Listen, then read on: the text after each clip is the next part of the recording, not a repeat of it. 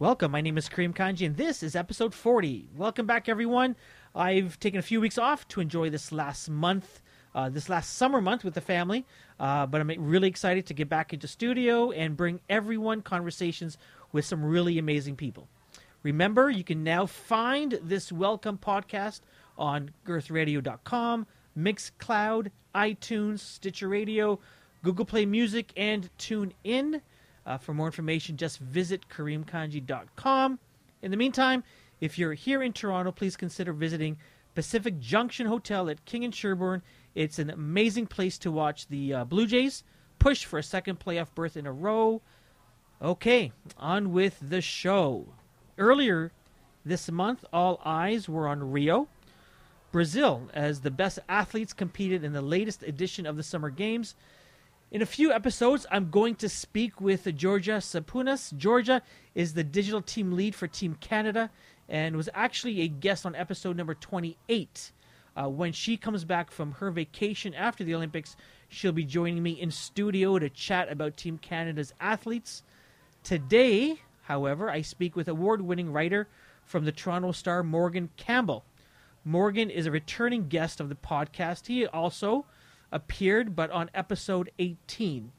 Today, instead of talking about how Canada fared against the world's best, we talk about how the media covered these games, and we actually start off with an article and something that's going on currently, the chatter around 49ers quarterback Colin Kaepernick and his decision not to stand for the national anthem.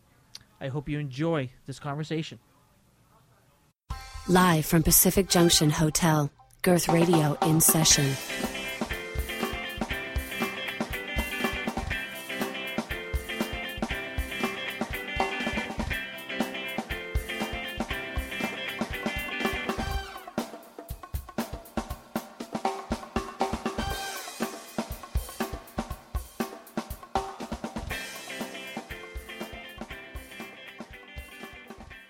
Colin Kaepernick. Yes. You wrote, you among many other people, I think, wrote about his national anthem protest. Yes. So you know, before we sort of debate that. Oh man, I didn't know we were debating. Should have told me. Before we discuss, Fox Sports. Before we discuss, and plus, it's the wrong format. The sports debate show format is white guy, black guy, female moderator. Yeah. Yes. And we have no white guy here, and no female moderator. Exactly. At this time, but you defended his protest. Yep. Your thoughts on why did you defend him? And yeah, let's start from there. To me, it's an absolute no-brainer. Let's remember the steps of the protest first, right? Yeah.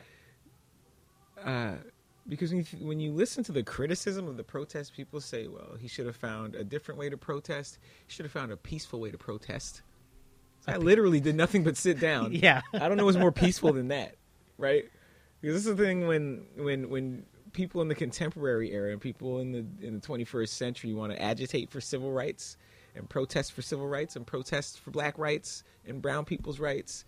The criticism from conservatives, usually white people, but a lot of times conservative black people too, they say, well, first is the invocation of Martin Luther King. What would Martin Luther King think of my peaceful protests? Mm-hmm. He would approve, right? But that's always sure.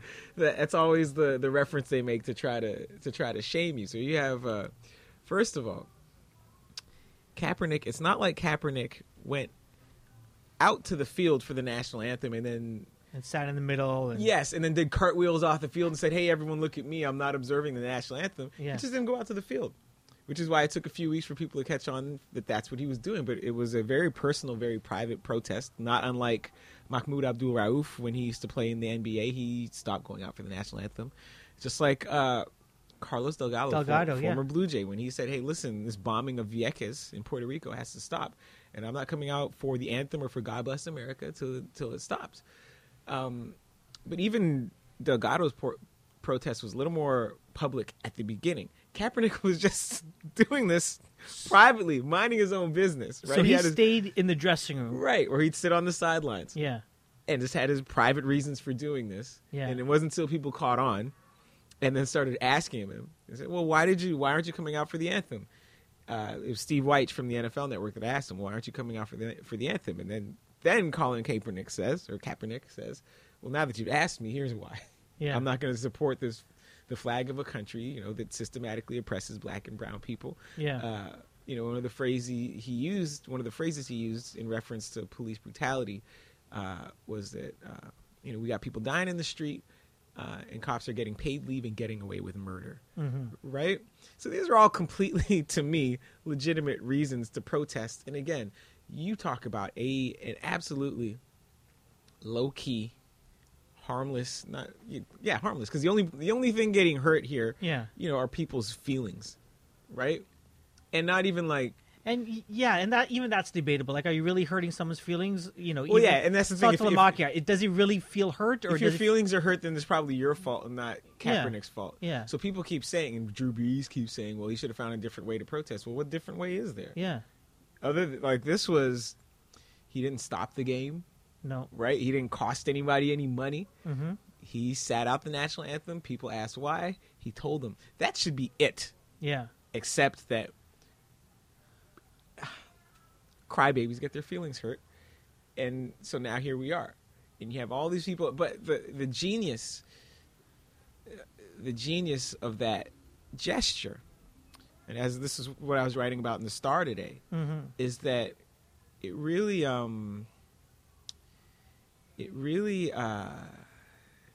reveals people's attitude toward race, people's attitude towards figures they say they claim to revere, and people's attitudes toward black male athletes in particular, right?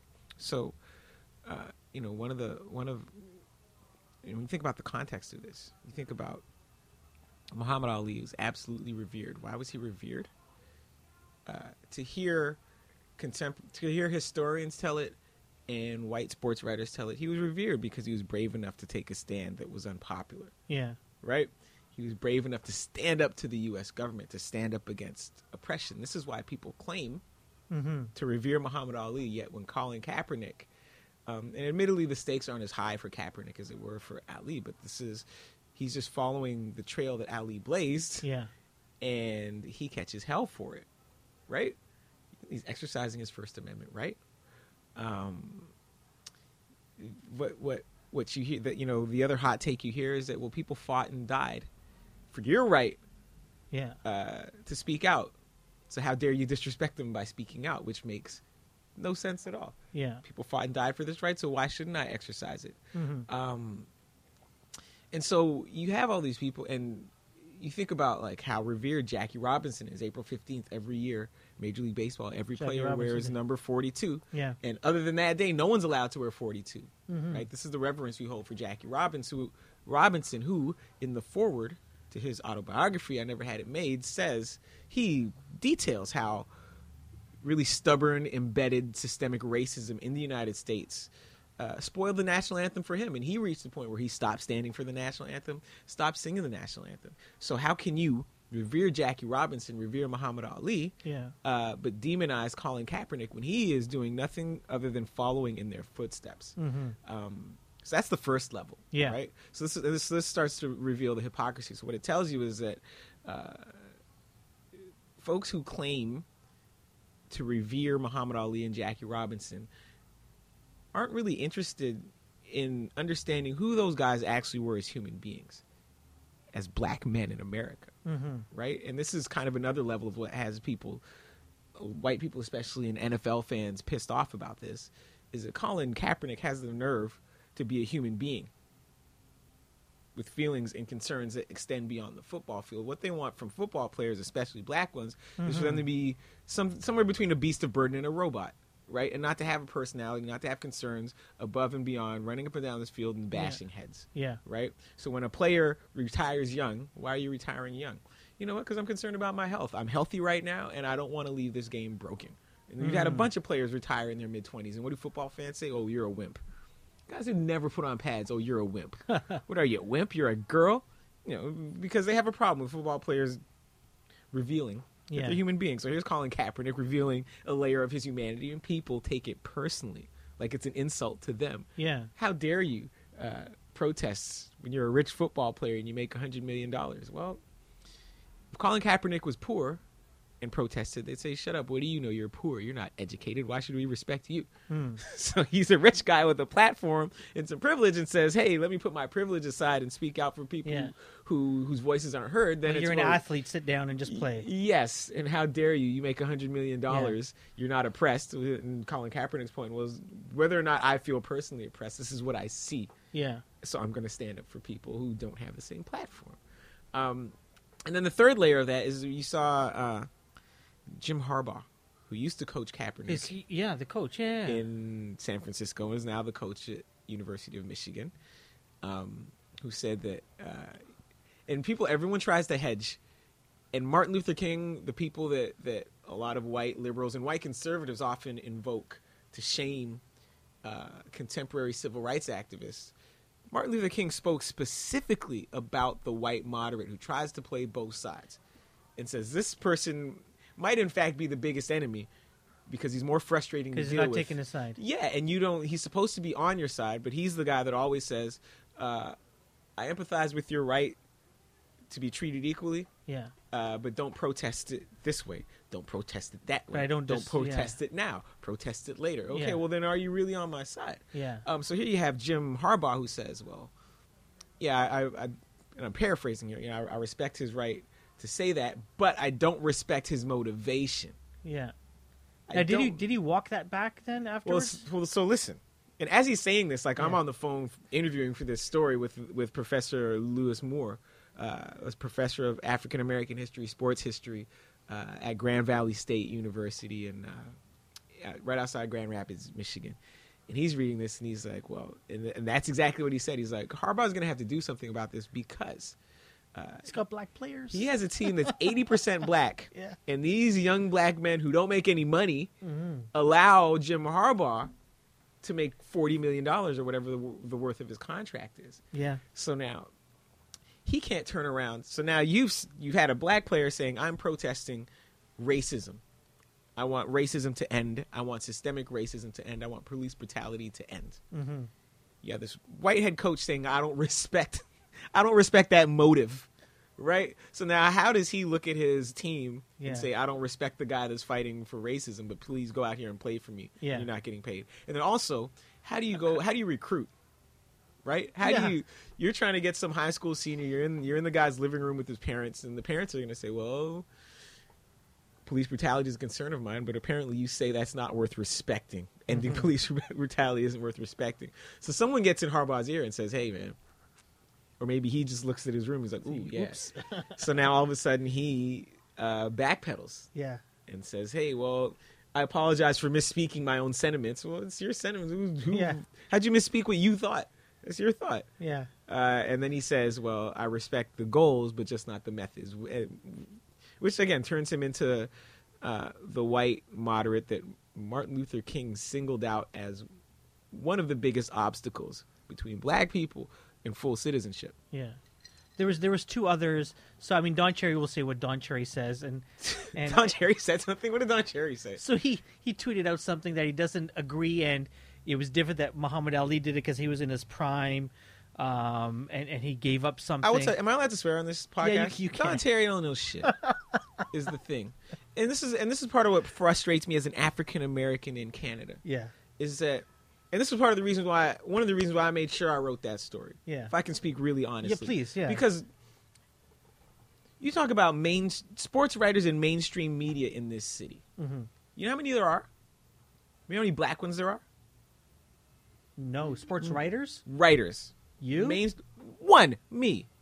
Right? And I understand there's a lot of left-leaning guys or guys who fancy themselves left-leaning guys in mainstream media here in Toronto who feel comfortable and feel that their liberalness is a proxy for blackness almost, and feel comfortable talking to and about black people. Not even to, about and over around black people. Right? here I am, the only black person, not just a black person, but an actual African American. So these issues are not just abstract to me. This is lived experience. So I'll be damned if I let some white reporter, and I love these guys, but I'll be goddamn if I let these white reporters who don't know African Americans on a personal level, outside of work, don't have the lived experience or academic background. Like, I've studied African American studies, so I'll be damned if I let them have the last word on something like this. So they bring back. So it's really frustrating to me. And we're here in this country with these white Canadians who view African Americans for the most part as just abstractions. How many of these people actually know African Americans? How many of them even know African Canadians? Right? There was a columnist from the National Post. What was her name? Barbara Kay, maybe. And she's going back and forth with Adrian Harewood from CBC. Adrian he's a brilliant guy, really well read. And Barbara Kay has all these blazing hot takes about what black people should do. Black people need to do this. I think the biggest problem is black on black crime. So Adrian, this is on Twitter. And Adrian's a patient guy because I don't have the patience anymore to like educate oblivious white people on stuff. Sure. Like, I write stories like this just to tell the truth. Yeah. And that's that. And I play it. I try to play it as straight as I can to avoid insulting people's intelligence. But Adrian's the guy that's like, if you're obtuse and oblivious and white, and still come at him with these ham-fisted takes about race and racism, he'll engage you and try to educate you. I'm not that guy, right? So Barbara Kay is going off, well, this is what black people need to do, black on black crime, blah, blah, blah. And Adrian says, well, Barbara, tell me this. When you have conversations with black people in Canada, in the U.S., what do these black Americans and Canadians tell you in your conversations about their biggest concerns? Yeah. And she never answered that question. Yeah. Right? Because these people don't hardly engage black folks here in Canada. I can guarantee you don't engage African Americans in a meaningful way on an everyday basis, but they're going to tell a black American man how he can and can't protest racism. And this white fascination, I tweeted it and I wrote about it in the story, the white fascination, white Americans, white Canadians, their fascination with policing how people react to racism is mind-boggling to me. Why are you so concerned with policing how people react to racism? Why are you more concerned with that than eradicating racism? Because the racism is the only affliction where the person on the receiving end is also asked to cure it. Right? That's interesting. Well, think about you watch these documentaries about fracking. Yeah. Right? So the gas company comes to town, they start fracking, and then I turn on my faucet and there's like natural gas coming out of my faucet and I can't drink the water.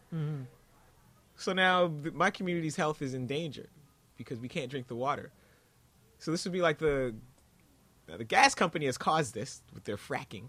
So now does the gas company, well, they probably might, but this is the thing. Like, would the gas company then say to you, you figure it out. Yeah, you figure it out. Or you tell me how to fix it. I'm like, what do you mean I should tell you how to fix it? You're the one that came and set up the well. You should know how to fix it. Yeah. Right? So white folks are always telling, when black folks point out racism, or any people of color point out, the racism, the white supremacy that we have to deal with in North America or any place else, white people say, well, great that you're complaining. What are you going to do to solve racism? Well, what are you going to do to solve racism? It's always interesting. Me, myself, being a Muslim, it's always, the questions always come to me. What are you doing about, terrorism? This. What do you mean? Why me? I'm a dude that works 9 to 5. Right. I'm a father. Yeah, I happen to be Muslim, but I don't got a direct line. Right. To the Taliban to tell them what to do. You don't have the direct line to the Taliban, and you also don't have the direct line to like Donald Trump and all these other Islamophobes. It's not your responsibility to make people stop being Islamophobic. Yeah. It's the people who live around that Islamophobe, enable him. Yeah. Laugh it off. Yeah. Let him do what he does. Encourage it. It's their responsibility. Absolutely. Don't ask me how white people can stop being racist. I don't know. How about you stop letting your friends be racist, you let them know it's not okay. Yeah. And then that's a start. But don't ask me. That's, as Mark Lamont Hill says, that's white folks' work. Yeah. Before we leave this, and I know I don't have so much time with you, I did find it interesting that Jerry Rice didn't, say, and then he has the nerve. I don't know if it was I think it was in a tweet. First he says all lives matter, and it like We're Jerry Rice. Here's the thing about Jerry Rice, and here's the thing about this whole controversy. The other thing it quickly devolved into is find some cranky old ex-athlete and ask him.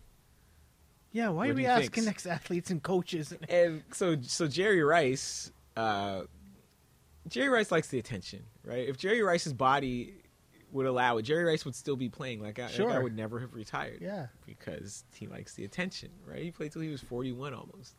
And it's okay to sit this one out. Here's the other thing: is that the intersection of race and sports has become like really sexy now. Yeah. So 10 years ago, a lot of writers, a lot of athletes didn't really want to touch it. Now everyone wants in. This is why Don Cherry feels comfortable weighing in. This is why, all these guys at the Score, TSN, whatever, all these lily white places, all of a sudden really want to talk about these issues because it's sexy. Yeah.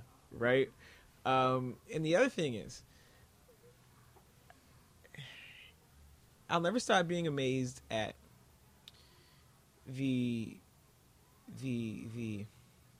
bad actors, the characters that we in the sports media employ to try to attack the character of whichever black person we've targeted today.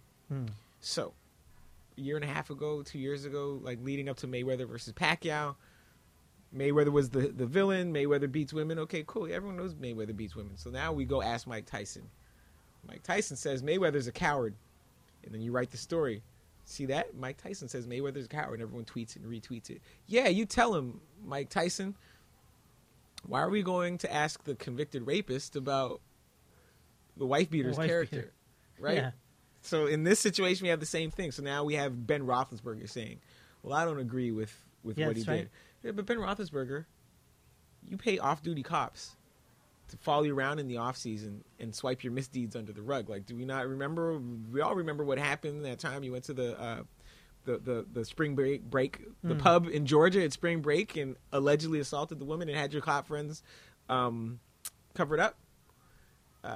So this is who you're enlisting against Colin Kaepernick. Yeah. Tiki Barber saying, well, he needs to honor the flag. Like, Tiki Barber's a guy who, when his wife was pregnant with twins, starts cheating on her with like some college student, and brings the mistress to the birth of the twins. And now I'm supposed to respect Tiki Barber. His opinions, yeah. Right.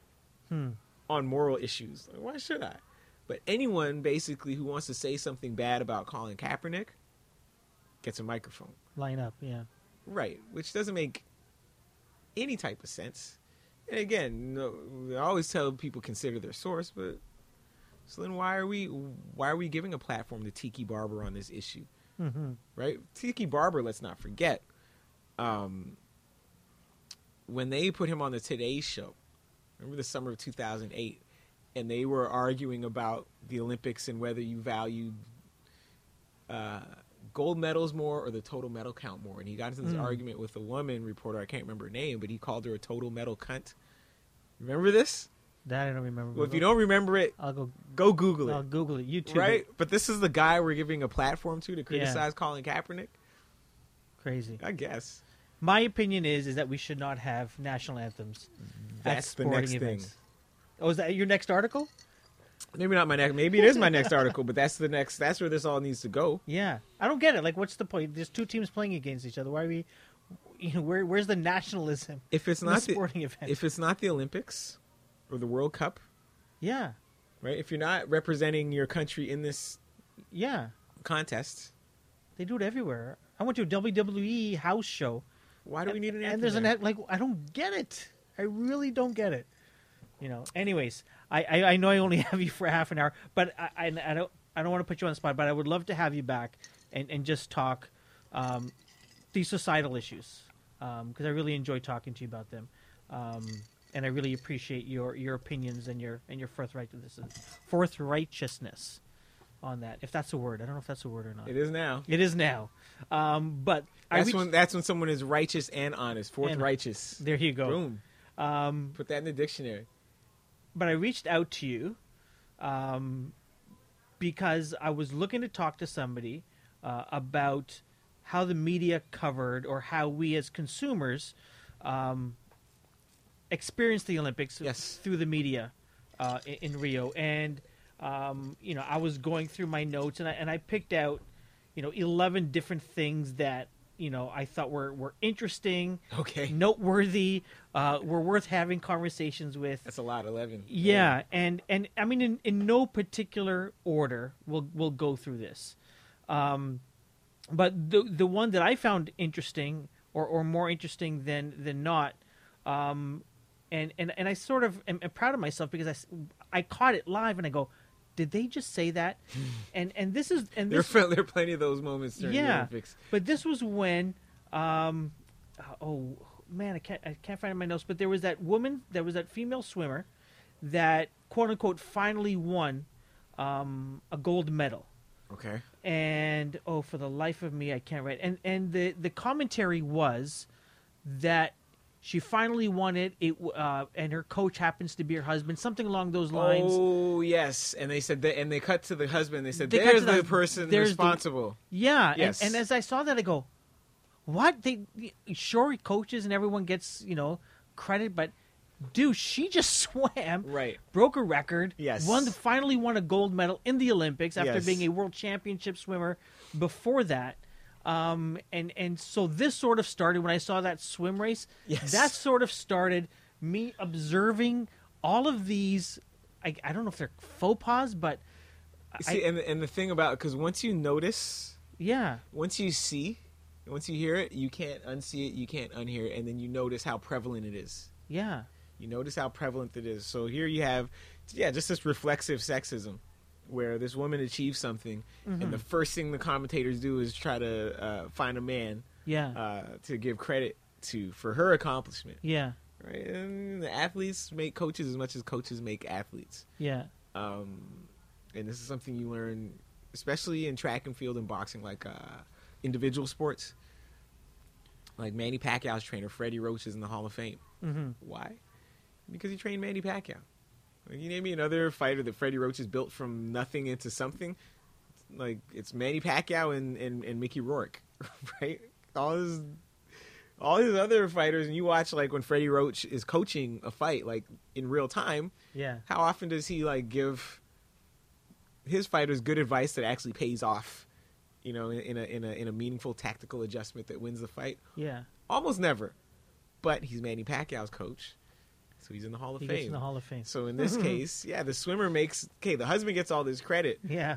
But if he was coaching another swimmer, he might not have a gold medal, right? Yeah. The athlete often makes the coach as much as the coach makes the athlete. But again, once you start noticing the racism, sexism, nationalism, classism that's just embedded. Yeah. In Olympic commentary especially, it's tough, and especially in track and field, and then often in swimming, it's tough to unsee it and it's tough to unhear it. And you get to the point where you say, I need a new set of commentators because these guys are too locked into this reflexive sexism, racism, classism, whatever it is. That's never going to happen. Well, exactly.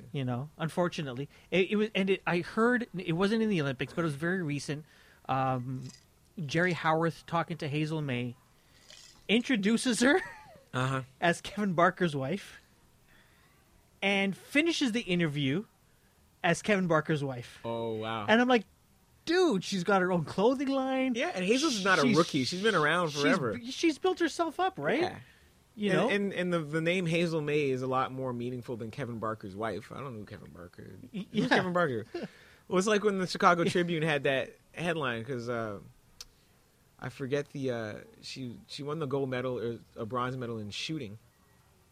And it said, wife of Chicago Bears lineman. Wins medal in shooting. Like, man, she just did something. No, and then related to that was that Canadian swimmer, Penny, I can't pronounce Alexiak from over here in the beaches, and they referred to her as the brother. Oh, like the Of the sister of a NHL hockey player. Sister of the NHL hockey player. And I go, Yeah, no, he's the brother of the gold medalist now. Just let it that's live. the way it should be, right? Right. You know? But again, so many of these things are reflexive.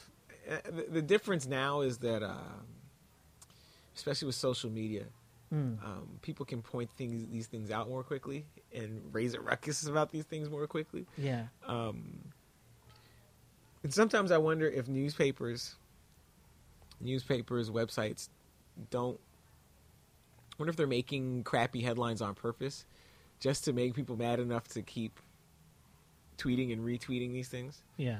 Because I know with the Chicago Tribune story, I had to click through to get the medalist's name, right? Sure. So I fell into their trap. Yeah. They tweeted this sexist headline. I'm like, well, let's see what her name is anyway, since you guys can't mention it. Yeah. And I got to click through the story, right? Well They got played. you. They got me. They got a lot of us. But there was so many of those. There was the U.S. swimmer Katie, I don't know if her... Ledecky. Yeah. Who wins a gold medal, world record time. But she is in, there's a headline and there's a sub-headline. What is that called? The sub-headline. That's what it's called, the sub-headline. Sub-headline? Yes. She's in the sub-headline, but the headline is Michael Phelps Phelps wins silver. Right. Exactly.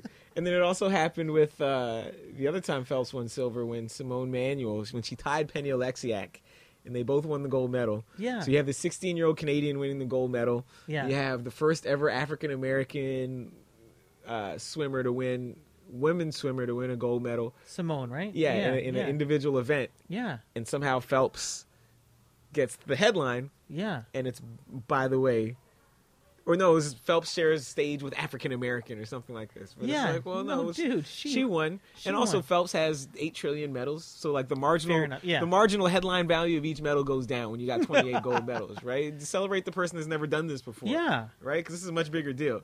Like people won't even be able to distinguish No, one and Phelps they- medal from the next one, but they'll remember the first, the history maker, the pioneer. And it wasn't even her name. It was African African-American. American. Yes, she doesn't have a name, just African American. Could be anyone. Could have been me. Maybe they were Right? trying to be polite I and say we guess. recognize that an African American. How many African Americans there are? Plenty. 34 million, probably. 39 million. So, and it couldn't have been all of them, Yeah. and it couldn't have been any of them. It could only have been the person with the skills to win a gold medal. Just say her name. Is Ellen DeGeneres racist? So did you see what Yeah. the photo right? Yeah. So she photoshopped a picture of her riding on Usain Bolt's back. I don't know if Or is she just a comedian? she's racist. I don't even know if that act was racist, but it was racially insensitive. So maybe it's not coming from a malicious place inside of her heart. Mm-hmm. But at the same time, you have to realize it's not funny to treat black people as beasts of burden. Like, that joke is not funny. So insensitive, yeah. It's insensitive. So now is Ellen DeGeneres doing that the same as Donald Trump or David Duke doing that? Probably not. Because again, maybe Because we know where they're what coming she feels in her heart is different. But at the same time, if you're as liberal as you say you are, you should also, because the thing about being liberal doesn't mean you don't have biases or privilege. It's that you're aware of them and are able to check them and set them aside. Right? So if she really, so you don't, it's not, you don't get a lifetime pass to do and say insulting things and do and say insensitive things. But, oh no, it's cool, man, because I voted Bernie. No, it's all right. No, it's not how it works. Yeah. Right? Like, you should be able to check your own privilege, check your own biases, and then say to yourself, oh wait, that was insensitive. If I look at the history of literature and racist art depicting black people as beasts of burden, I can see how this, whether or not it was my intent, how it is when I publicize it, what it taps into. And I don't want to be party to that. I don't know if she apologized or if she I brought that don't up. think she did. Yeah. Right? And again, and this happened, I remember when I was in university, it was in a sociology class too called Social Inequality, and we only had one black TA, teaching assistant. His name was Vensive Lamb. And then the professor was at the front of the room one day, and Vensive walks in late. We're all in the lecture hall. He walks in late, and then she's lecturing, and she stops lecturing. She says, "Hey, Vensive, I hope you're able to park my car for me." And everyone's staring at Vensive, right? and he turned red. He was fuming, right? So now here's a sociology professor teaching us about social inequality, right? So this is a person Case in point. who's very in tune, plugged into these issues, but said something that was really insensitive. And now, in her heart, is she the same as?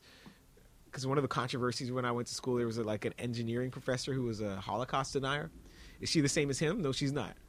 But given her position, especially with some time to reflect, she should be able to recognize how insensitive that was and how embarrassing that was for that poor TA who was only trying to do her a favor by parking her car so she could start class on time. Jeez. So there is a difference between racism and racial insensitivity.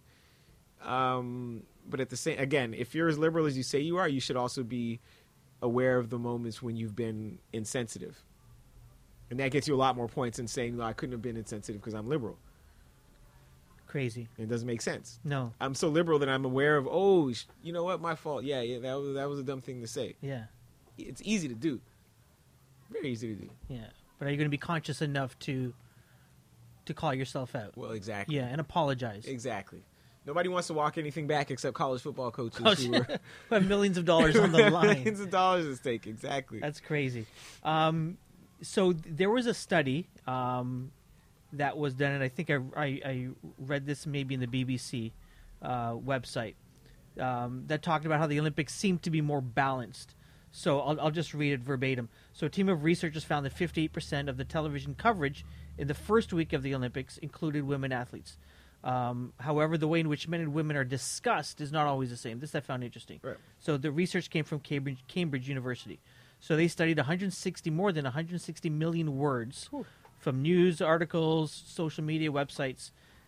They researched the words used to describe men and women in Olympic sports. So the researchers found that men most often were described as great, strong, fastest. Yep. Women were described in words not related to sports. Older, pregnant, married were used to describe women athletes. Right. Which I found very interesting. And it sort of relates to, I don't know if it was on the NBC coverage or the CBC coverage, but they talked about this female beach volleyball player, not Misty May, but I think her former partner. And they talked about her, the story was about her marriage and her relationship rather than the dominance, in sports that she's displayed over the past 2-3 Olympics. At a time when the Olympics is, to most people, to many people who consume it, here's the world getting together. I find it very interesting that we as commentators are still describing men in a certain way, different than women when they're all, when they're basically doing the same thing. They're swimming, they're running, they're jumping. There are a couple things going on there. One, let's look at the variables, right? Pregnancy is only going to happen to the women, not to the men. So we can cancel that one out. But when we talk about references to age and marital status, especially marital status, because if I'm like Kim Collins was a sprinter, made it to the 100-meter semifinals. He was 40 years old. Every time they talked about Kim Collins, they talked about his age because he's old. But like marital status, you don't ever hear them drone on and on and on about a male athlete's marriage. Yeah. Unless he's married to like a woman in the same competition, something like that. And CBC ran head on into that when Nikita Holder, the hurdler, when she fell in her semifinal, and she goes over to the mix zone, and Scott Oakes says, "Well," he starts asking her about her failed marriage. She'd been divorced the year before. Where did that come from? I think he was going for the, hey, why don't you reflect on how far you've come this year moment? But in the heat of competition, no one's really thinking about all that. And then she wound up crying. Clearly, he had triggered her, which initially, I'm sure for the producers, like, yes, we scored, we got tears. But yeah, it was a blatantly, if not completely sexist, definitely insensitive on the basis of gender, because you don't not ask professional. you don't ask guys, you don't ever ask a dude about his marital status. No. And also the fact that she was a woman and that she had just lost, because if she had won the race, right, you wouldn't run up to her and say, "Hey, great gold medal. Now about the broken marriage." You wouldn't do You're that. right. You're right. Yeah. So she was in a very vulnerable moment. For whatever reason, he decided to take advantage. I understand they had a face-to-face and work things out. Fair. Yeah, that's right. But again, it's just another example of the different, absolutely different ways we view women athletes. And part of the problem too is, and this is a problem I find with sports coverage and strategies around sports coverage. It was one of the things we used to always hear at the Star when we were strategizing covering sports.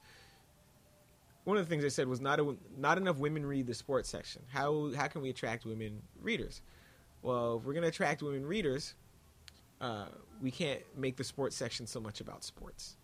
And the same idea, the same attitude infects Olympic coverage, especially in the U.S., where NBC doesn't want to show a lot of events live. What they want is prepackaged features, and then they can kind of plug in the tape-delayed event. And if they know the result in advance, even better, and they can tailor the feature to kind of feature the winner. And their rationale for this is that women aren't into sports, and women would rather watch the soft-edged human interest stories.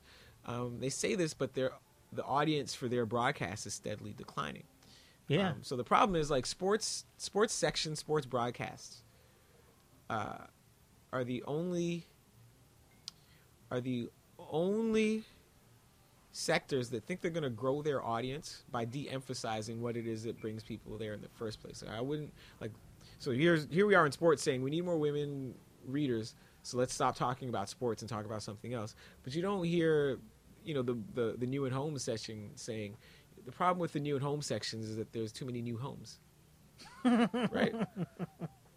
So if it's a sports section, you want women readers, perfect, but they still have to be women that like sports, because if the women don't like sports, they're not coming to that section no matter what you do. No matter what story's right? in there. And so by packaging things in these ways, it's insulting to the women that actually do like to watch sports. And in the Olympics too, people get hooked on the competition when it's live, male or female. Yeah. You're gonna get a big audience. And from what I hear from women sports fans is the same thing I hear from men sports fans. I'd rather see more of it live and less of this prepackaged stuff.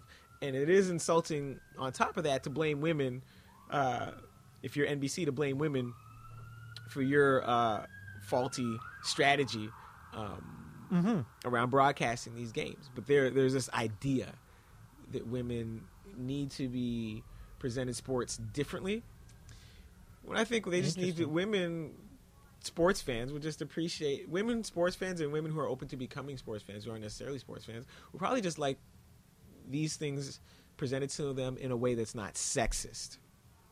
So talking about male athletes one way and female athletes another way is sexist.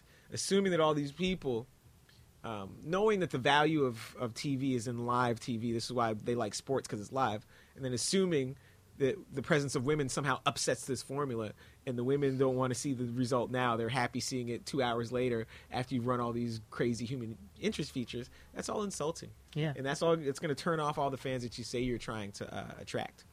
Yeah, totally agree. Your thoughts on how CBC covered, us being in Canada, your thoughts on how the CBC covered the Olympics? Well, I appreciated CBC for the fact that, they bring us a lot more live. You can watch it anywhere. Competition than NBC does, right? Yeah. I wound up watching a lot of the Olympics online.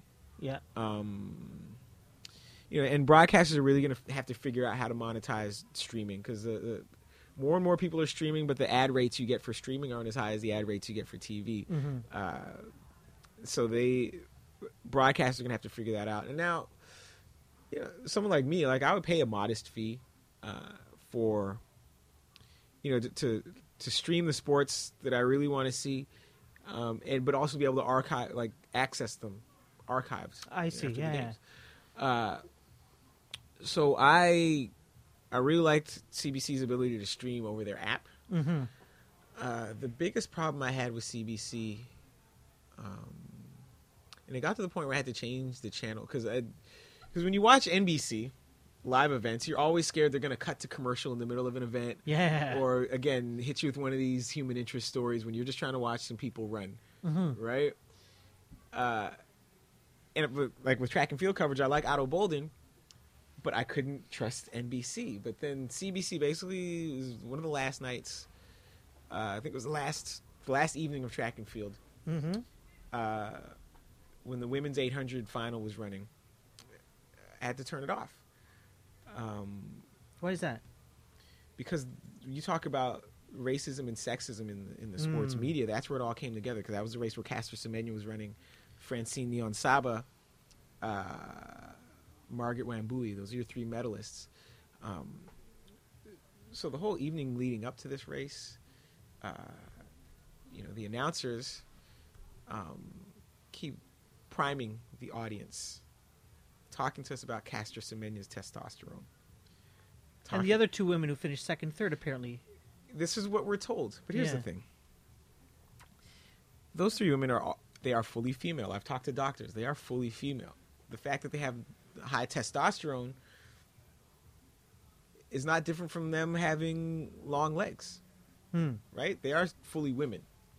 Period. But there was this constant implication, one, that these three, Semenya in particular, were doing something shady.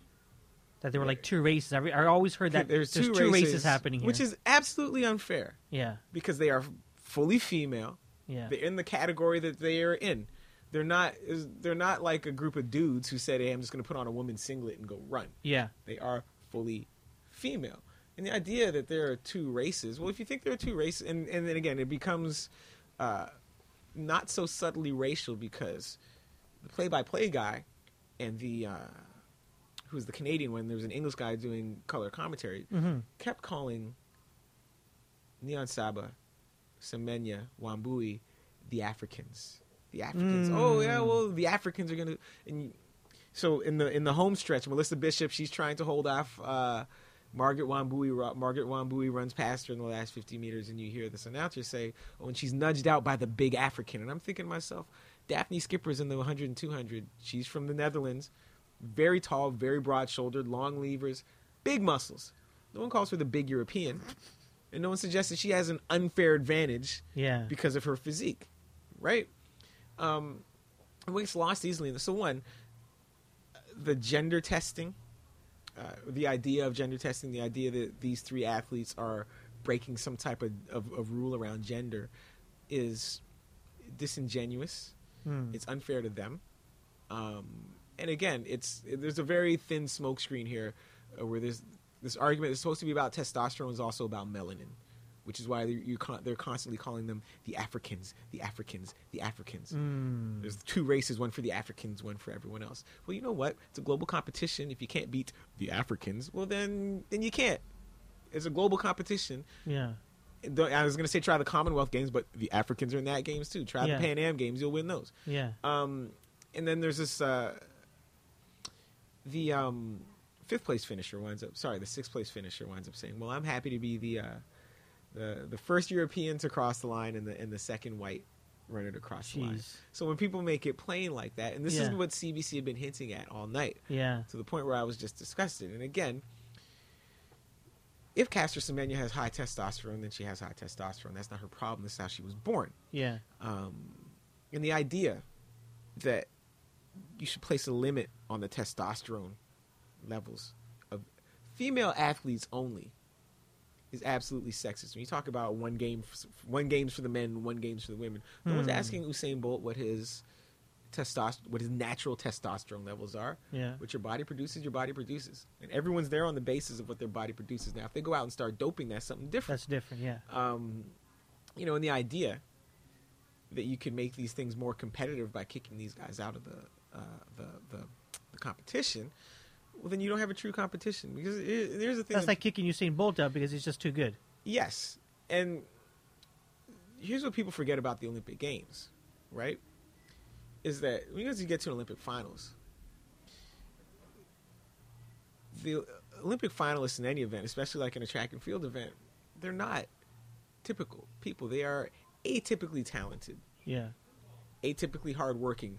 Both of these things together right? So this is not supposed to be because everyone's saying, well, you can't have Semenya running because it makes it harder for regular women. Well, regular women aren't in the Olympic final anyway. Neither are regular men. Yeah. These are all outliers. Yeah.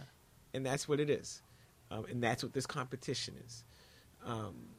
And so to single out these women's testosterone the way the CBC reporters kept doing. It's completely arbitrary.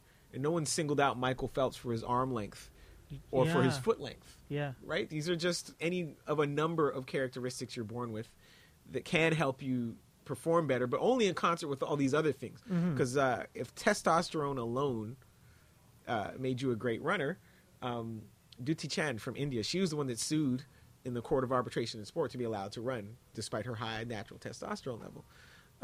She's a significant margin behind other world-class runners, even though she has more natural testosterone. So it's not the testosterone alone. It's all kinds of factors. And again, when you get into limiting one versus limiting another, no one's asking the men to limit their natural tools.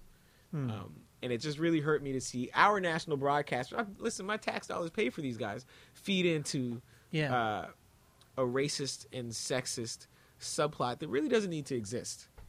You make it sound so simple, the way you explain it, and to me, it seems simple. Like, why are we even having these discussions? And yes, why is it there? Is it pure entertainment? Is it just to create some sort of conflict? And is that interesting? This discussion around Semenya in particular, yeah, it's where racism and sexism and homophobia all meet. Yeah.